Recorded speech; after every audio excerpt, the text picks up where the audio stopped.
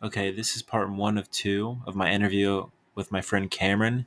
Part one is all about door to door sales, what made him successful at it, what makes some people not. And then part two is about how he transitioned into becoming a full time trader and a little bit what that's like. Into the questions and everything and keep rolling. So basically, what I want to talk about is basically how you got started in door to door. It was my first summer doing it, and I liked it. But what made you? I kind of already know this, but what made you want into it? What made you hear about it, and why'd you choose to do it? And how did it Yeah, work out? no, that's a great question. So I got started. One of my roommates, so Charlie, he we got just matched up randomly at college, and he had the big lifted Chevy truck. Had the big 35s on it, the fuel wheels, and the automatic running boards, and so he rolls up, and he's kind of a goofy guy, right? Oh And yeah. got all these guns and a snowboard and a safe, and I kid you not, I was just like, oh, this rich kid, his parents, he's got a trust fund, and his parents paid for everything, and I told him it was a cool truck, right? I get up to my apartment. I had already moved in before him, and lo and behold, here comes in this goofy dude with this massive bean bag as well, the love sack, and oh, he's like, oh, cool, we're roommates, and so I help him unload his truck, and conversation gets going. He says, yeah, I think he said he made like $112,000, over 4.5 months selling home security, right, for ADT. And I'm like, get out of here. I'm like, there's no way you made that kind of money, right? And he goes, no, no. He's like, showed me his 1099, right? Hmm. Showed me the actual proof that that's what he earned. And so I'd want to go into medical school, want to go into ophthalmology or orthopedic surgery, want to do the whole medicine route, and I thought that's how you made money. I really didn't know much about sales. I didn't know much about uh, door to door at all. I didn't, it's a pretty popular LDS kind of thing to do, and you serve a mission for 2 years. So I didn't know much about it. I was just like, that's drug. Like I literally thought the only other way was you sell drugs to make that kind of money. And so he said, yeah, come out with me. Super nice. Took me out to always bought me, Jamba Juice and nice food. And I was getting married that winter, and so I was like, I need to provide. Again, I didn't come from money. Had was living off of student loans and that kind of thing. And so I said, yeah, I mean, if this goofy dude that's not that smart can make six figures in a summer, I was like, 50,000 would be life changing for me, right? I mean, $50,000. I was like, if he can do over 100,000, I can do at least 50,000. I was like, I know I can. And so I went out, and that first summer, we got going, and I made it a goal to be the best rookie in the office, and started taking off and was doing well. And had some struggle. I struggled, but went out, did 115 accounts, pulled in about 68,000 that first summer, and from there was hooked. I just figured, the this is pretty cool. And I wasn't hooked on doing it for forever. I honestly Hmm. thought that it'd be a job I do for 2 summers. I would, hopefully go out the second summer, make a lot of money again, and ride off into the sunset and go to medical school. But that's not what happened. So Yeah. So when did you decide like this wasn't just a summer job to help pay for school? When did the switch flip and you're like, okay, this is something that's working out and I kind of want to do it for a few more years? Like what made you decide I want to change paths? Because that's a pretty big path to change from medical school like to just selling. Like that's a huge, huge swap in a lot of for people's sure. eyes. Yeah, no, it definitely was. And it was one of those things, we call it obviously the golden handcuffs, right? I mean, you always say, I feel like every summer, at least after your second, for sure, you go, oh, this is my last summer. I started my second summer. I was telling myself, this is the last summer, I'll Hmm. be done. And, it led to another one and another one. But I feel like after the second summer, some stuff happened and everything. And I ended up, I actually didn't sell as well my second summer. I feel like I wasn't as hungry. I didn't have, my bank account was full at that point. I I had everything that I ever really needed, had a decent vehicle at the time. And so I didn't really work as hard, but it was basically after that second summer that I wanted to continue to fund my trading account, and I wanted a Ford Raptor. That was actually one of my goals. I wanted a new Raptor all the way back then. It took me a couple more years to get it, but I ended up, long story short, just deciding that I wanted to start trading a little bit more. So I got into trading. I had lots of losses at the beginning, and so that ate up probably even more of my profits. And so it was really just kind of the transition of, I had been in the stock market. I'd started investing when I was 16 years old as a sophomore, I guess, in high school or whatever. And so I thought that I was going to invest in the stock market. I wanted to learn the skill because I thought as a doctor, I'm going to make $400,000 or Hmm. $500,000 a year. And I'm going to put money into the stock market, long-term invest, grow my retirement, my Roth IRA, or my IRA, blah, blah, blah, blah, blah. Right. The safe But route. what's that? The safe route. The safe route. Exactly. The thing that all of our teachers and, your parents want you to do. Right. Yep. And so basically what I did was, I started to trade more. I started to realize that I had a passion for it. And I realized the limitless potential that was there in investing and trading. Right. And I had a lot of people in college that, were like, how do you make money off of these apps and stuff on your iPhone? And I decided I wanted to teach people, how to do that basically. And that was more just like as a fun thing, like, because I got tired of answering everyone's questions. I was like, Hmm. I'll make some videos for you. Go watch those. You can learn and ask me questions later. And so I started doing that. And then from there, I knew that managing, bringing more people on, I liked that idea. I thought, if I loved it and if I could be decent, why not bring that joy of selling door to door?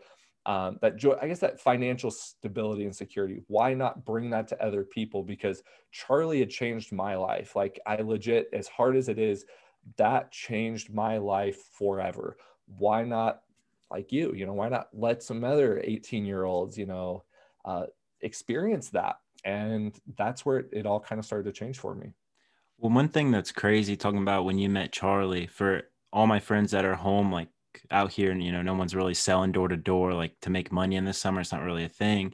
And so when I'm talking about it, it's just like, what is that? Like, it just doesn't make sense. And before I came out to Oklahoma for the summer, I was like, stalking all these Instagram accounts, and I saw like all these people doing all these things. And I was like, what in the world? Like, why have I not heard about this? Because it seemed like so many people were doing it.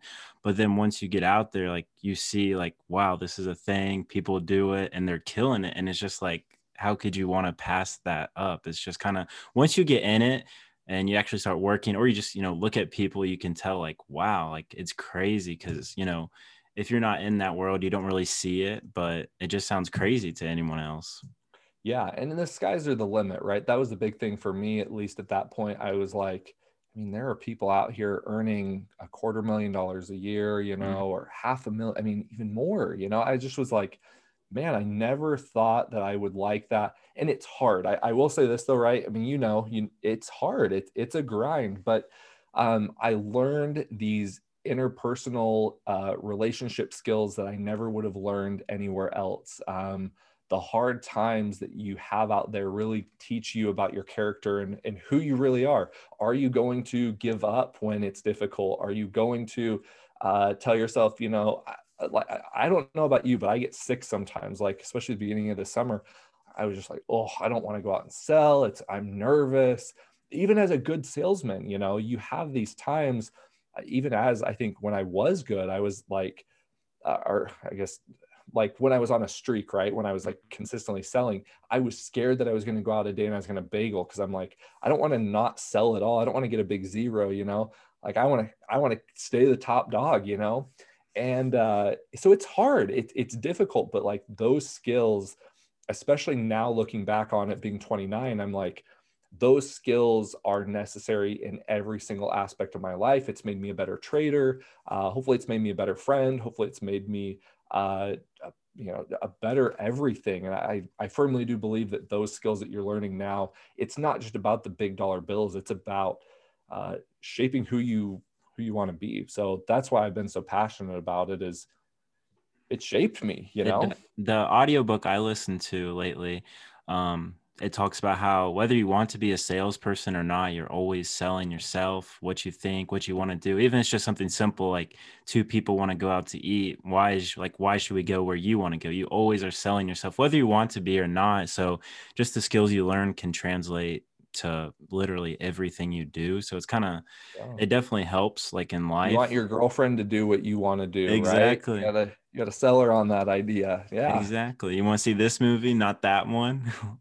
exactly. No, um, it's 100% true. and one thing I want to say is what do you think separates those people that are good but not great, and just the bad, the good, and the great? Because you got people out there that quit after a few weeks because it's not for them or whatever, and then you got the people that do the average like 20K, 30K, which is still amazing. But then you got people that come out their first summer and they're doing 80, 90, 100 sales, and that's there's just a whole lot of range there. Yeah, I mean, probably the comment, so we'll start off like with the ones that go home early. The most Hmm. common thing that I see is just a lack of confidence, right? Confidence isn't bought. It's not something that you can just pick up. It's something that you earn. And I think even at the beginning of that first summer, I probably didn't even have, so I think I got to where I got because of the grit and the determination. I had nowhere else to go. I had nothing else to do. That I had to make money, and so I did it out of necessity.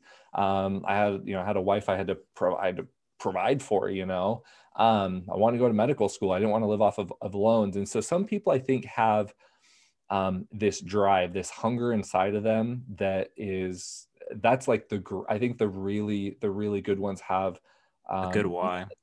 yeah, they have a strong why, and it's not even about the money. It's about just being the best, just being the Hmm. greatest, wanting to win it, wanting to. It doesn't matter what the game is. I don't care if it's shooting a spit wad is the furthest. Like you just want to win, right? Hmm. I think the ones that quit, like I said, have a lack of confidence. They always are trying to find something else. I think that's the big thing, is the people that don't end up staying, and the ones that just quit in life are the ones that there's always something else they could do. I'm just not good enough at this. I could do this and be okay. It's not about being okay at life. It's not about just, Hmm. there's always going to be another option. You're right. But like, to be really good or great, you have to do the hard stuff. And so that was another thing for me, was like, I wasn't going to I knew if I quit, again, when you open up that door to any path, if it's the quitting path, right? If you open up that door to quitting, you're always going to quit in life. Unfortunately, and I mean, it's not to call out anyone in particular, but a lot of the guys that I have seen quit, they're not as successful in anything else that they do. I don't know of anyone personally that I've seen that's quit that's accomplished anything more than the elite salesmen that haven't even quit. And even some of the guys that are decently good that haven't quit, I don't really think they're that much better. So that's the difference right there. The good ones and the great ones. This is a big deal because I don't really consider myself great. I would consider Brad Alphen is definitely a Hmm. great. Dan Moser's, one of the greats. Sean Williams is one of the greats. I mean, they're all throwing in 200 plus, 250 plus, 300, 350. The difference between those guys is they don't take no for an answer. And they go the extra mile. And what I mean by that is, I think I got self-conscious. Sometimes I like, oh, they would tell me no. And I just be like, oh, okay. But they firmly believed in what they were selling. They firmly believed in what they were doing. And they outworked everyone from the start to the close. And when you could have maybe taken a break or ran to the gas station to get a drink or go to the bathroom, instead they found a house to go to the bathroom in and get a deal. And just pushing, always pushing. And that's, I think, some of my best summers were the ones where I pushed. Uh, I had a goal, I had a desire, I had the hunger, and then I didn't care. I just freaking went for it. Yeah, sometimes So, you just got to go ham, and you have to remember, like, almost every first response is just total crap what someone's going to give you when you knock on their door. I Yeah. remember one time before I even like started my pitch, they told me their, I think it was a 5 or 6 year old daughter said she doesn't want an alarm because, or no, it was a middle school daughter and she didn't want an alarm because she wouldn't know how to use it. And I was like, for a second, I was like, oh, okay. Then I was like, wait, what? That doesn't make any sense. She's a 13-year-old or however old she was. She doesn't run the house. You know, she's not paying the bills, signing up for anything. And then I remembered I was in what, fifth, sixth grade when we got an alarm. And it's real. If you have a phone, you can use an alarm. Like it's not Yeah. complicated. You just have to realize what people are telling you is just to get you to go away at first. It's not true. And I think you just have to be able to push through that and have the confidence to do that. Because at first it's uncomfortable when someone's saying, no, we don't want it because of this. And you're like, you can't just be like, okay. You have to be able to push through and say, okay, well, here's why, blah, blah, blah. And it's not so much to be, to be a Pushy. bully or pushy. No, Mm-hmm. it's that people want you off their, it's understanding the psychology of Mm-hmm. things, right? It's understanding that, again, put yourself in their position. They don't really want to talk to you. They don't really Yeah. know you. They don't really. So if you understand that and you can understand how to get them on your side and really help them understand why they want the product, give them the opportunity. 9 times out of 10, they're going to do it. It's just because you don't give them that opportunity. They just want to get you off the doorstep, Mm-hmm. Because they're not expecting you, they're not calling you. So 90% of the time, they're going to No. be a little bit aggressive at first. So you just kind Yeah. of, I think you have to control that. Yeah, I agree 100%. So we kind of talked about what makes people good and bad. But one thing you decided you wanted to do, like you said earlier, is start trading and grow that. So you eventually transitioned out of alarms and you're full-time trading. So kind of more, how did all that start, and a little bit about Young Money Investments? Yeah. Yeah. So Young Money Investments is kind of funny. Like I said, I started in the stock market. So everyone thinks that trading is like a gamble, right? They think of it as like gambling. It's like a casino game, and it really isn't. And that's never been my personality. So I got started, like I said, when I was 16 as a sophomore in high school. It's kind of around the housing crisis, 08, 09. And I basically won a stock market game in high school. They do like the little Mm-hmm. paper trading accounts, and I won it out of all the people in my high school or whatever in our grade, and it was a pretty decent sized high school. So the fact that I won kind of gave me a little bit of confidence. I was like, oh, this is kind of cool. Like, again, I didn't grow up with money. I didn't grow up knowing anything about the stock market. So I was like, you can invest in these companies. Like, I knew nothing. And so this Edward Jones guy came to our house again, knocked on our door to door. It's kind of funny how door to door and stuff, it's all intertwined. I think he was trying to get clients. And so I had saved up basically bubblegum money, saved up money, as I was growing up, and had some money that I wanted to put into some companies. And so I bought some companies, when the markets, it was like 2 or 3 months before the actual bottom is when I got in, just by happenstance, right? But my philosophy, again, like I said, I wasn't risky. My philosophy was the markets have dropped this much. I'm 16 years old. And I didn't understand the concept of how the markets worked. All I knew was that the probability and statistically speaking, the likelihood that the markets would go up eventually was in my favor. I knew that over the past 80 or 100 years since the Great Depression, back in the 1920s or into the 30s, I knew ever since that time the markets have went up, right? They go down, they go up. So I put some money in, and obviously it starts to do well. I put some money in Procter and Gamble. They make Gillette and they make some hair care product. They consumer staples. They're things that everybody needs. So I bought some of that. Put some money in some ETFs that the guy said to use. Those were a complete joke. I didn't really make much money on anything that he called out, unfortunately. And then I bought some Facebook back in like 2011 or 12, I guess, might have been. It was like back at IPO'd at like 40, $42. It had dropped to like the mid $18 range. And I called up, my broker or whatever. And I was like, hey, like I want to buy some stock in Facebook. And, he's like, all right. And I think I put like 3,600 bucks in it. Right. And now it's, if I held it to like $66, 3x my money.